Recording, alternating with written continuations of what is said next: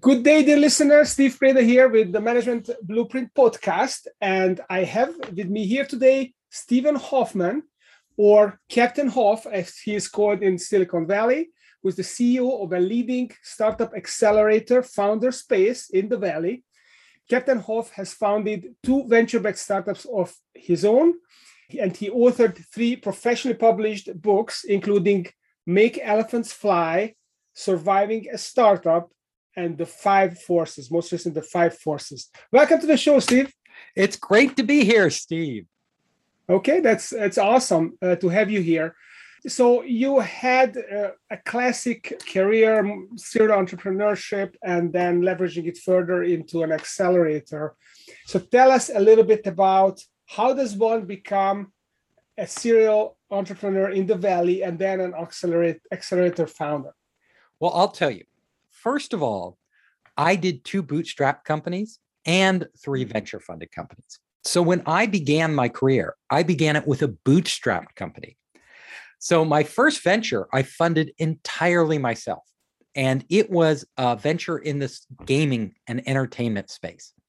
So I was really passionate about creating nonviolent games that would teach people something. And ironically, the games that I made are still relevant today in what I'm doing, and they are games to teach people to be entrepreneurs. So my first game was called Gazillionaire, and it turned out to be a huge hit. And this was back a few decades ago, so it was a while ago. But I basically funded that entire startup, launched it, did all the deals. We did a series of these business simulation games, and that got me into entrepreneurship. And then for my second startup, I actually partnered with several other people who had amazing technology, and we went out to raise venture capital. Hey, that sounds very, very cool. And then what happened? How did the accelerator come about? So after I'd done my third venture funded startup, I was taking a break. And all my friends started to come to me and they were saying, Captain Off, which is my nickname. Captain, help me with my business plan. Help me with my project. How do I raise capital? How do I go to market? How do I speak to investors when I engage them? So all these things they needed to know. And I actually found myself giving similar advice to all these different friends I had. So I started to post that advice on my blog, and I called it Founderspace. And then more and more entrepreneurs started to come to me. And this was in the early days of startup incubators in Silicon Valley. So we were one of the first ones, and we just started to get lots of entrepreneurs coming. So we opened up our own space. And then from all over the world, different governments, different accelerators, different corporations and entrepreneurs started to converge on Silicon Valley. They wanted the Silicon Valley magic. And today we've expanded globally. So we're in 22 countries. Wow, that's amazing. So which countries are the most productive in terms of churning out good startup entrepreneur material? Well, US has always been in the lead. Silicon Valley in the US is number one, but there's a lot of activity in Asia now. So China, especially, huge number of entrepreneurs, just because the population is so big, people are very driven there. For its size, South Korea and Taiwan, very productive. Japan, not so much. So Japan, despite its economic muscle, has really lagged behind in startups and entrepreneurship. It's still dominated by these big corporations. However, in Europe has picked up pace a lot. So we've seen a lot of activity in Europe, especially recently, as well as South America. Yeah, I learned that in France, there are a couple of accelerators. Is France kind of a leading country? So what I know the UK has been very entrepreneurial, the Netherlands. I mean, what is your perspective on Europe? Which are the front runners? Which countries are the front runners in Europe? Across Europe, there's a lot going on, but definitely France is one of the leaders. UK, Germany, naturally, those are the economic engines of Europe. Scandinavian countries, quite active. They have a disproportionate number of entrepreneurs. So that region there, very active, but we see it all throughout. I work with entrepreneurs from Italy. I run programs. We work with a lot from Spain, Greece, other countries. But yes, the bigger economies do tend to produce more entrepreneurs. Interesting, interesting. And Japan seems to be still in the mindset that the ultimate career is to be a salaryman with a big corporation rather than an entrepreneur. People just aren't taking the risk. So for the size of Japan, for the population, and for the economic muscle they have, they are really underutilized in terms of promoting entrepreneurship. And I've gone there. So I speak some Japanese. I used to live there. I lived there for a year. I've engaged with Japanese entrepreneurs, but they are just slower and more cautious. And you really have to have the mindset of Silicon Valley that I'm going to take a chance. This is a risk, and it's a risk worth taking. Yeah, that's true.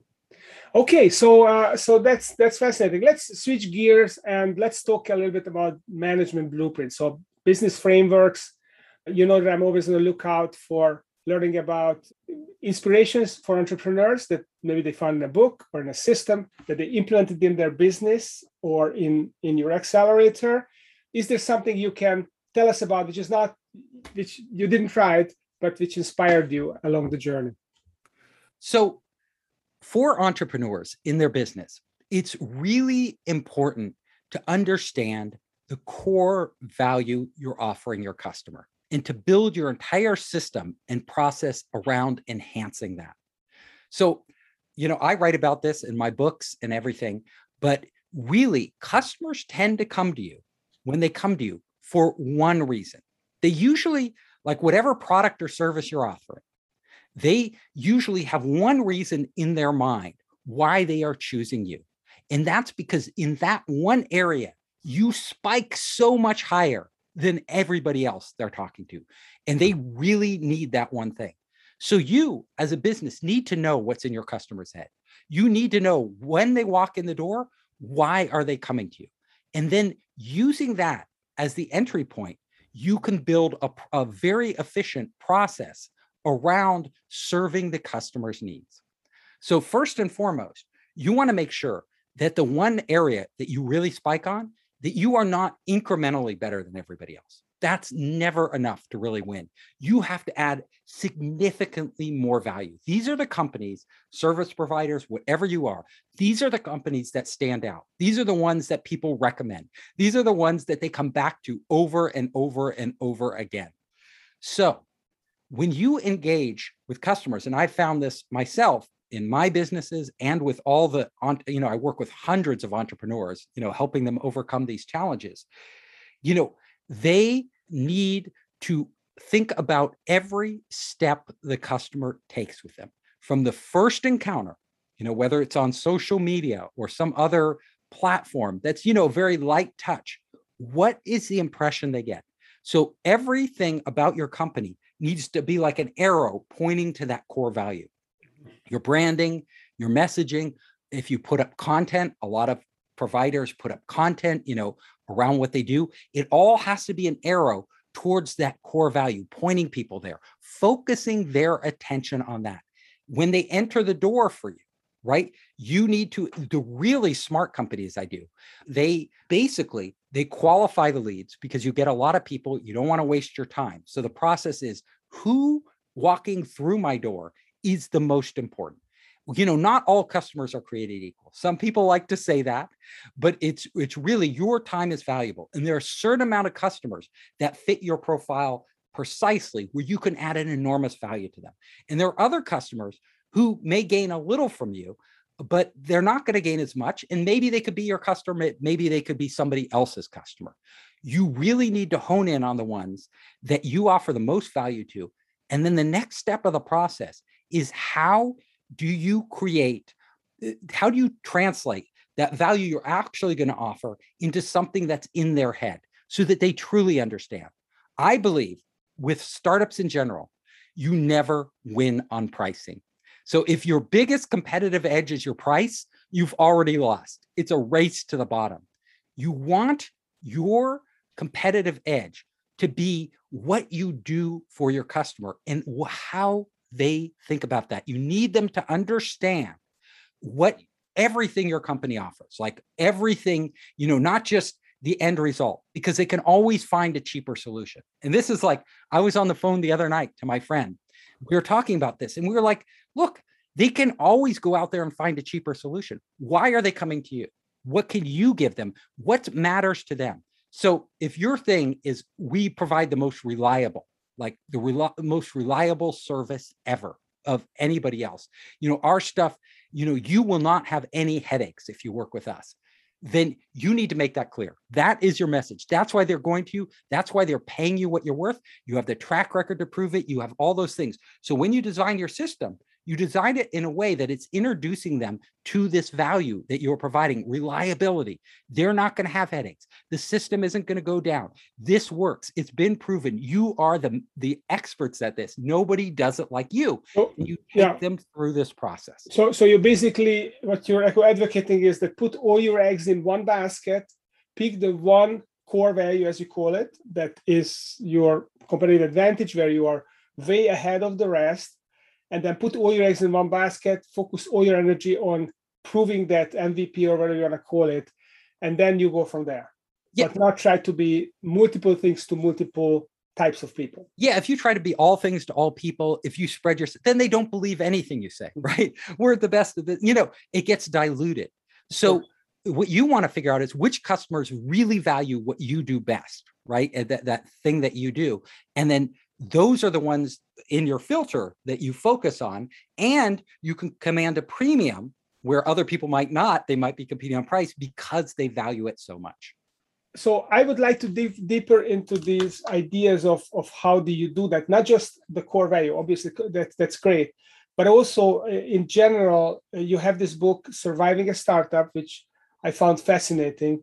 And there are so many insights and great thoughts in there and great approaches. One of the things that really struck me when reading this book was when you talk about the different business models. And there's a lot of confusion around business models. I want to ask you, how does an entrepreneur choose a business model? How does that work? There are different types of business models that work for different businesses, first of all. So you have to know your business. It has to match with your business. But ultimately, if you can structure your business around a model that when you get a customer, when you get them, you never let them go. These are the best businesses, because the best businesses, people don't come to them once for something and then they go away and they never see them again. That's a really tough business. The hardest thing a company ever does, and the most expensive thing, both in time and money, is acquiring customers. So when you get the right customer in the door, you basically want to lock them in. You want to lock them in several ways. And the second thing you do when you lock them in is you want to deeply monetize them. So they don't just give you money once for whatever you do. They are giving you money over and over and over again. Let's talk about how you do that. So the first way is they're coming to you for some specific value. Now, if you can get that customer to contribute on their end into, you might have a platform set up or a unique process set up, technologies that you deploy. If you can get them to invest their time and resources in integrating with yours, and that the more they contribute to this, the more value they gain, and that they gain so much value that there isn't just a one-time fee to get this done, but they buy into a plan where they are paying you on an ongoing basis for not just the initial product or service, but ongoing services and extra features of the product that you will be adding.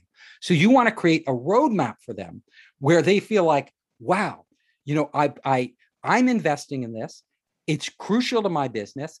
And then the more we collaborate and the more we work together, the more money they're giving you, the more value you're giving them. And also, most importantly, is the more value you're creating together. Mm-hmm. Now, the really amazing companies out there actually have multiple partners contributing. So it's not just a one-on-one relationship, but they have many other parties contributing to this ecosystem that they set up. All of them are benefiting from that. So everybody is benefiting from their contributions, but it's very easy for a customer to leave one product or one service provider and jump to another.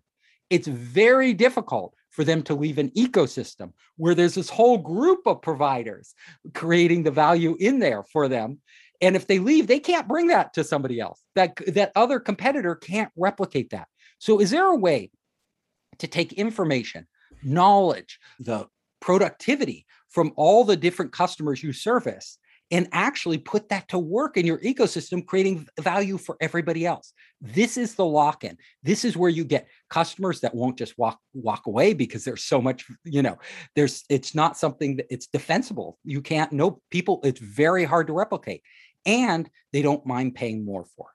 So I get it. If you can build this community where people are connected and they are contributing and they feel emotionally also invested, maybe the content wise and the relationships, that's going to be very powerful. Now, I get it. I mean, you look at Facebook and you see this is exactly how they do it. But is there a kind of a conceptual framework that allows you to build it out intentionally, not reverse engineer what someone else did and how it was genius, but actually to use a framework to intentionally build that thing to your product, whatever product you have? Is there something like that people can tap into? Yes. I mean, there's a lot of different flexible frameworks out there that you can use, but I always start with conceptually, what do you want to do? So they're coming to you for one reason. You want to provide that core value. Once you get them in and committed to that, what are the other values that you can bring to them? And the key here is it's not just a community, like a social community where they exchange ideas and knowledge and stuff like that. But what it really is they're trying to get their business done. There are a lot of moving parts to their business. How can you make that easier for them? So are there other providers out there that you can bring into your ecosystem that work hand in hand in this structure you set up to service them through you? So they don't do it independently. They all go through you. So the more different pieces you can bring in and experts in other domains that can actually create value for them, then it's you plus these other providers. And then the more customers you get, the more intelligence and understanding you have of the overall problems they're trying to solve, so that you can layer on top of this other services and products that core customer needs. So I'm thinking about the flywheel concept and Amazon's flywheel. Yes. Who have the low prices, and then they attract all these third-party sellers who sell a million other things to their customers, that everything goes through the Amazon platform, and that increases the economies of scale, and they can drop prices further or have higher margins, whichever, and then that's going to attract more third-party sellers. This kind of flywheel effect.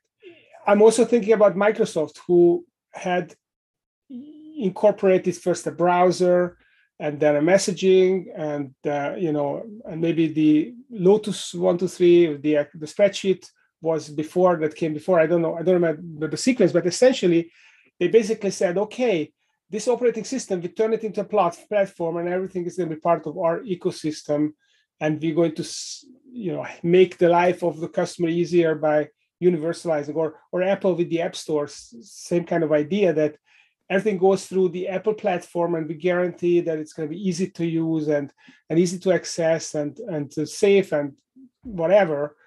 So is this kind of the idea, that this platform mentality? It is a platform mentality. It's really important, but it doesn't have to be so technical. So you don't have to have like the technical sophistication of an Amazon, of a Microsoft, of all those things. What you can do is you can have experts in your ecosystem that help the companies with these technical problems. So using other people's platforms, like using AWS, using Microsoft Cloud, using Google services, all these things that are already built by other people, you can integrate into your offering by having other experts in there that can take care of these pieces of the puzzle that every company needs for them.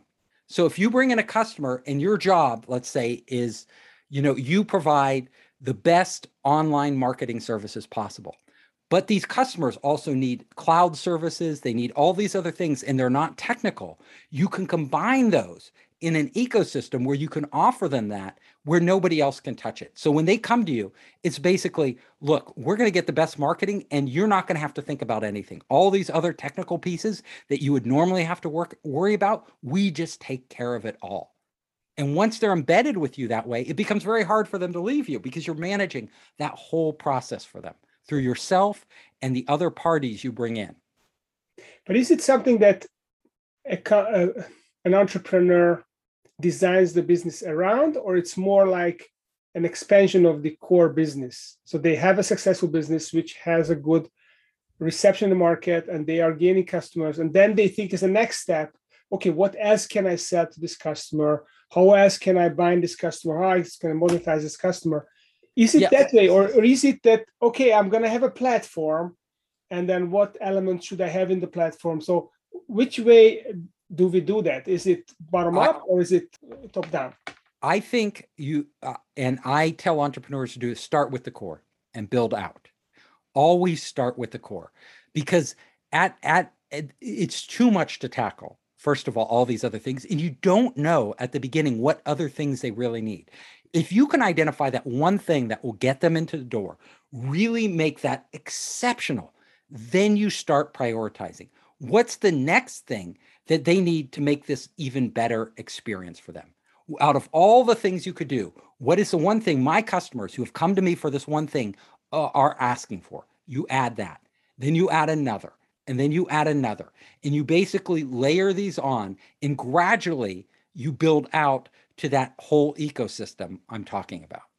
So when we are talking about business models, then are we just talking about the ecosystems, or there are actually business models from the ground up for companies that only have one niche core offering, and this is where they start? Are there different business models at that level?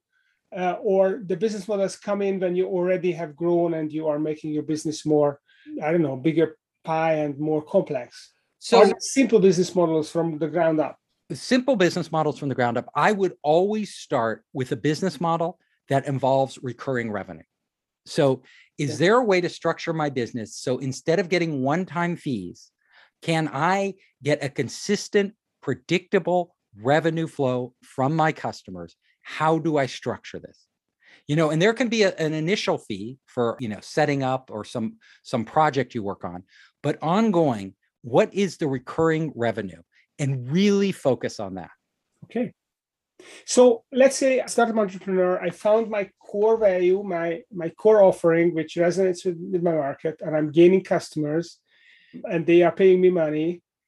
How do I know that I need to raise capital? So how do I know whether it's the bootstrap direction, which is the right for me, or raising capital, provided that my services is recurring and it is financeable? So I'm not talking about a consulting company where it's just every project is different kind of stuff, which is not scalable. So it's a scalable thing, but still, I still have the option perhaps that to not go and raise money. What's the tipping point when I have to make that decision because I'm actually better off giving away part of my business for money?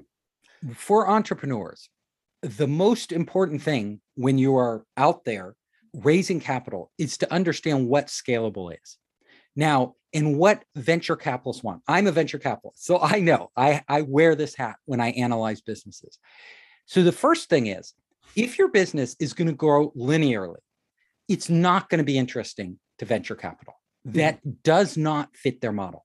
Venture capital needs exponential growth because it's really only those companies that are growing at an exponential rate that exit in a reasonable time frame. And venture capital's time horizons are usually 6 to 12 years that they really need their money back, because a lot of them aren't just investing their own money, they're investing money from their partners. And they have an obligation to actually return the investment within the life of that fund. So in order for them to get an exit, that means the company needs to be acquired or it needs to go public. And they need huge multiples on the original investment to make it pay off, because a lot of these ventures just don't pan out. So It's a numbers game. They're playing a portfolio game. So when they look at you, they are going to look for a company that has this type of growth. Now, most services businesses honestly don't have it. They don't ever get there because they just grow too slowly. A lot of them also hit a plateau where they can't grow beyond because they're not really differentiating themselves from other people in a serious way. So usually a technology that's going to grow exponentially, there's really only two ways to get a technology, a startup that explodes in its growth. And those two ways are, number one, you do something exponentially better than your competitors, not incrementally better, not extra features, but something that is so far above and beyond that literally everybody starts coming to you. Or number two, you do something different. You create value in an area that is different than your competitors. And I can give you an example of this. Like, we all use Gmail today, like most people use Gmail. If another company comes out with a product with a few extra email features, are we going to switch from Gmail to that new email? No. We would only switch from Gmail if the other email provider was just so much better. Like, it solved all the problems that we have with email, all the headaches. And we were like, oh my God, this is an order of magnitude better than Gmail. Or if they offered a different value, a different core value. So they do something with their communications email messaging platform that Gmail just doesn't do. And we might use both of those platforms, but for different things to get different results. So those are the ways that startups break through. And then the last one always comes back to, how are you going to scale the revenue, right? And in a way, in order to scale revenue, what venture capitalists really like is that you figured out something, a flywheel, a repeatable process, and that when you bring a customer in, they can actually predict that over the lifetime of this customer, they will make significantly more than you have to spend to acquire that customer. As soon as that math balances out, that, look, in 3 years, we can not only make back the cost of customer acquisition, but we can make a substantial profit off this customer. Boom, venture capitalists' eyes light up and they want to hand you the money. Basically, they're handing you the money in advance to go out there and acquire as many customers as you can now and build the team to support that, because they know they're getting their money back in the future. This is going to be a good business. So my feeling is, I get it, but my feeling is that this is kind of the no-brainer scenario for venture capital. Yes. And, there's got to be competition before that stage, because by that stage, the company is going to have so many suitors that the price is going to be exorbitant. So isn't there kind of a step before that where a good venture capitalist will actually realize that this company has the potential to be exponentially better or totally different? They haven't quite figured their flywheel out, but they are on the cusp, or they have the potential because the entrepreneur is so good, and then they give them the money. Yes. Now, this is where a lot of investors make mistakes, because it's really hard at the early stages before what we call traction, right? Before they have some demonstrable proof that that this business model works, that the customers are there, everything. Before this, you come in as a venture capitalist, and usually it's a seed investor, an angel investor, early stage. They haven't proven out. Sometimes Series A, they still haven't proven it out. You come in there, and when you look at these companies, what you're looking at are a few things. So number one, you're looking at that CEO. Like, is this CEO amazing? Like, what have they done in their past? What are they doing now? How are they approaching the market? Are they the type of person who's a super deep thinker? Are they going beyond where everybody else in their industry is thinking? Do they have ideas that are really pushing the edge of their industry? You look at the team, because you can't judge the CEO alone. The CEO's the biggest proof you have that the CEO is great is that they have attracted other team members at an early stage. Before they have a lot of money, before they have a lot of traction, they've attracted team members who are just incredible. Like, these people could be working at Google or Microsoft or Facebook, earning huge amounts of money, but they're in this startup because, first of all, they believe in that CEO, and they believe in the project that they're working on. So a lot of times, really important to have a great technical CEO, somebody who is a master at that. And not just a master, but is actually using the latest technology in new ways to create new value. So you want a great technical person, a great design person, because design and design thinking is so critical. Design innovation plays as big a role as technical innovation these days when you're launching a new product or service. It really can revolutionize a business, because how people use a product, their interface, their user experience is integral to their buying decision and which products they stick with and which ones just take off. So you need those people there.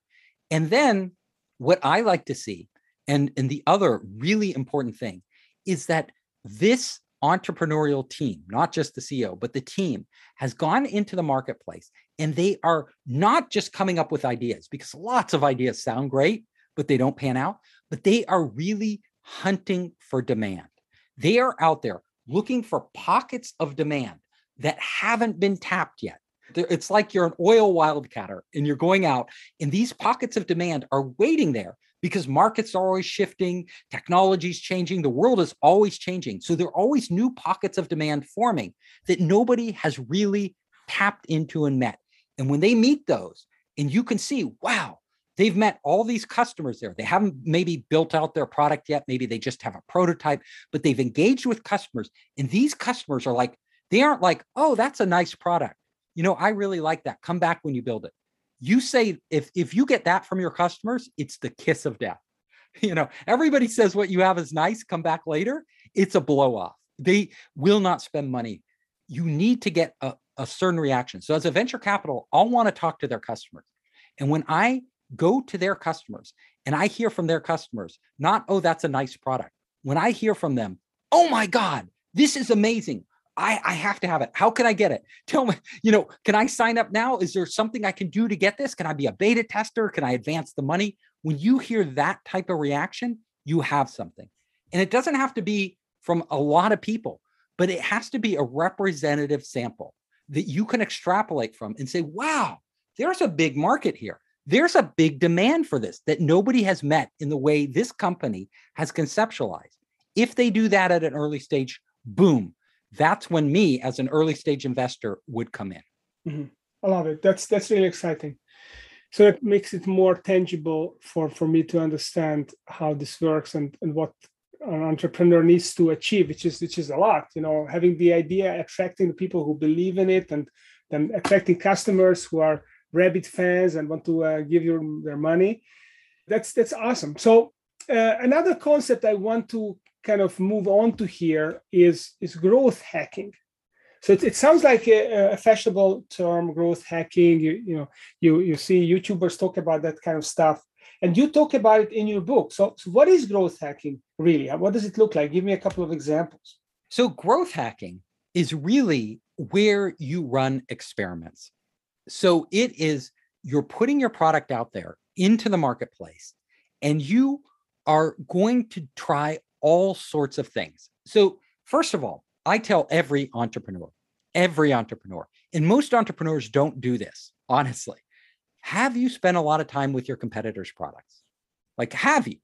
Like, how much time are you power users of your competitors' products?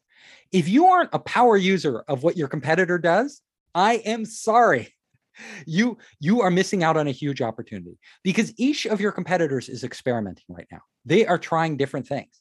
And some of them may have figured out something that you don't know. And you should know that. Like, if they've hit on a new way to do the funnel, to acquire customers, to engage customers, you better know that, and you better have that in your product. Number two, don't stop there. Do growth hacking of your own. Right? It's easy to copy somebody, and you should do that. That's always the first thing you should do. If somebody has something better, has figured out a better process or a better way, you should be aware of it. And you can't incorporate it if you aren't aware of it. Number two, can you run experiments on whatever you're doing? And the answer is absolutely yes. Doesn't matter what business you're in, services, product, anything. You can run experiments, and you can gather data using, analytics, online analytics engines. If it's online, there's a lot of offline ways to gather the same data, just engaging your customers at critical junctures throughout their life with your product or service. You can get a lot of feedback if you systematize how you ask those questions, what you ask, what you do. Then you have to figure out, what are the parameters? What can I tweak? Maybe it's your onboarding process, how you onboard customers. Can we A/B test it? Can we try it a dozen different ways? I know we've always done it this way. I know most people in the industry do it this way, but are there other things we could do that might change that experience, that might allow us some insight into our customers and what they're thinking and acting on every step of the way? That's what you want to know. If you can get the core to growth hacking is getting inside your customer's head often, as often as possible, every time they engage with your product or service. Like, what are they thinking? You need to know. Is there something frustrating them, about your product? Is there something that you could be doing better that you're just unaware of? And it's a simple change. It could be like the UI, you just move one button over and it totally changes the experience because they're missing that. They're not seeing it. They're not getting it. You might have too many features, maybe actually hiding some of those features or entirely removing them will create a far better experience for your customers. You think, a lot of people think, the more features, the better. Well, they might only be using 10% of your features. And having all those other features there actually just makes the product much harder to use. So you're actually killing one of the best features you can ever offer a customer, which is simplicity. So remember, simplicity is a feature. All these other things are features, and they may be killing simplicity. And maybe only a small percentage of your customers are ever actually using those other things. And maybe they don't even matter that much to them. So all these little things, can you get more virality in your product? Can you get your customers to actually reach out to other people? What are the different levers you can put in there? Look not just at your competitors' products. If you're really a great growth hacker, you look across industries. You look at what other people are doing in other domains to actually achieve the effect you want. How are they getting customers to recommend them? How are they getting customers to engage more deeply? A great area for growth hackers, a really brilliant area, is games. Games, a great place to look for growth hacking is in games, because games are highly experimental. Game designers are always experimenting with new ways to engage their customers and monetize their customers. How do they get in customers to buy these virtual goods, to exchange virtual currency, to play longer? So a lot of people just overlook games entirely. But I will tell you, the gaming ecosystem is huge. And people are there are so many different games out there, and they are all trying different ways to monetize and engage customers. So if you can borrow some of the techniques and the different processes that they use and put them to work in a more traditional business, it can make all the difference. It could allow you to actually totally leapfrog competitors and actually much more deeply engage and monetize your users or your customers. So is there a resource that so other than spending days on becoming a gamer and watching games, is there a resource where someone can go to borrow stuff from gamers? Is there someone who's already studied that and wrote a book on this, or that's by definition is going to be old, yesterday's news and not useful anymore? So there are. So I actually wrote a book on this because I was in the games business, so I know all about this. And I wrote a book called Game Design Workshop, the first edition. And then my partner, Tracy Fullerton, has published the latter editions. So you can go on Amazon and get Game Design Workshop. So with Tracy Fullerton as the author. And it is a great book on how to think like a game designer and all the different things you can use to actually put to work in your product. Now, games are one thing. So what I'm really saying is just go outside your domain, outside your little world. If you want to beat out your competitors, you first look at everything they're doing. But the next thing is go into parallel domains out there, other businesses, and look at how they're engaging, monetizing, the environments they're creating, the whole funnel for their customers. This is fodder for growth hacking. This will give you ideas. It's really hard to come up with ideas on your own, but when you see them in use in other places, that light bulb can go off. Yeah, I love that.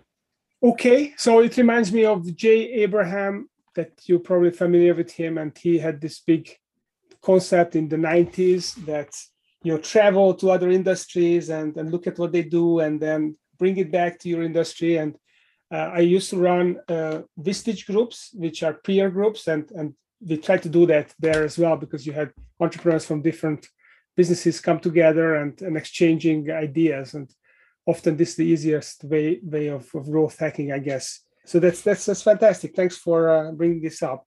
So yes, so let's go back to this idea of bootstrapping and venture-backed companies. If someone doesn't want to be a venture-backed company because they are perhaps afraid of the venture capitalists meddling in the business or taking the business away if some things don't go well for a while, and they really would prefer to bootstrap, can they even compete? So can bootstrap businesses compete with venture-backed business? And again, let's not talk about businesses that cannot be scaled, because obviously they don't have to compete because they are in a different domain. But companies that could go either way, like MailChimp. MailChimp went bootstrapped. You may have wrote up this in your book. I think that's where I read it. So MailChimp bootstrapped themselves, even though it seems like a scalable business.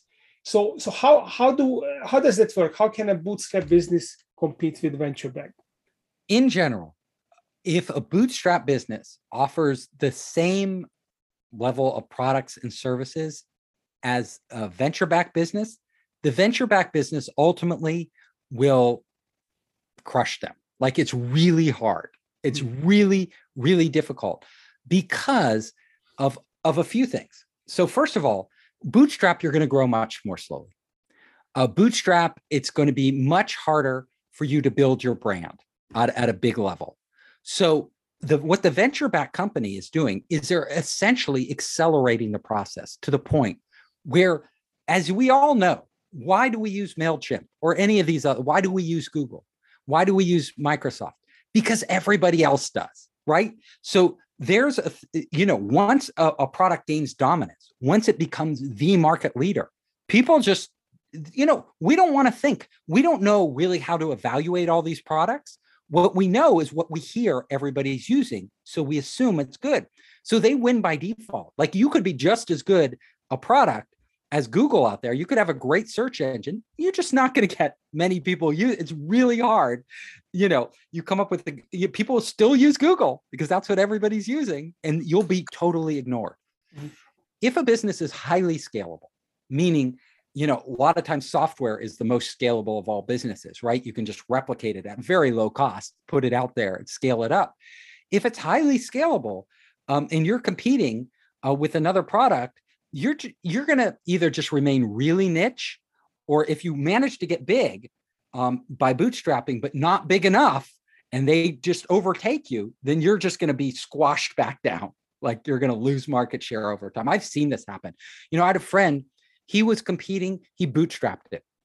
He wanted to control the whole thing. He had basically LinkedIn before LinkedIn.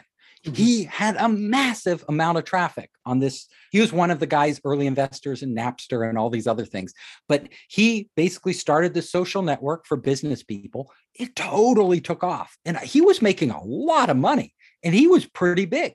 He decided he didn't go the venture capital route. Literally, LinkedIn came in, ate his lunch. That company doesn't exist anymore. I think it was called Rise or something like that, RYZE. I think it was that. But that company no longer exists. And this happens over and over and over again. So how did MailChimp do it? Because it sounds like it could have been a venture-backed business. Well, they started off in a space where you could easily monetize. Like, they had it's very easy to monetize mailing lists. So they had that going for them. They had real technical expertise, really good at integrating with other platforms, really top level service. And they did get venture funding. So they just got it later than most companies. Okay. They did get it though. So they bootstrapped for a long way, a lot longer than most companies. And this was because venture capital wasn't really focused on, these mailing list providers at the time. There were a lot of different providers, Constant Contact, a whole bunch of others out there. And venture capital wasn't focused on that. They weren't really looking at it, and they had the time to grow. Mm-hmm. So they managed to grow enough. And there are other bootstrap companies that have been successful and grown really big. Pluralsight, if you've heard of them, they went public and did a lot for training, online training.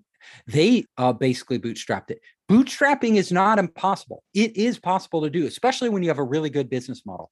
Where bootstrapping can get killed really easily is if you don't have enough revenue coming in and you require capital to grow because you don't have enough revenue, then it makes it much, much, much harder.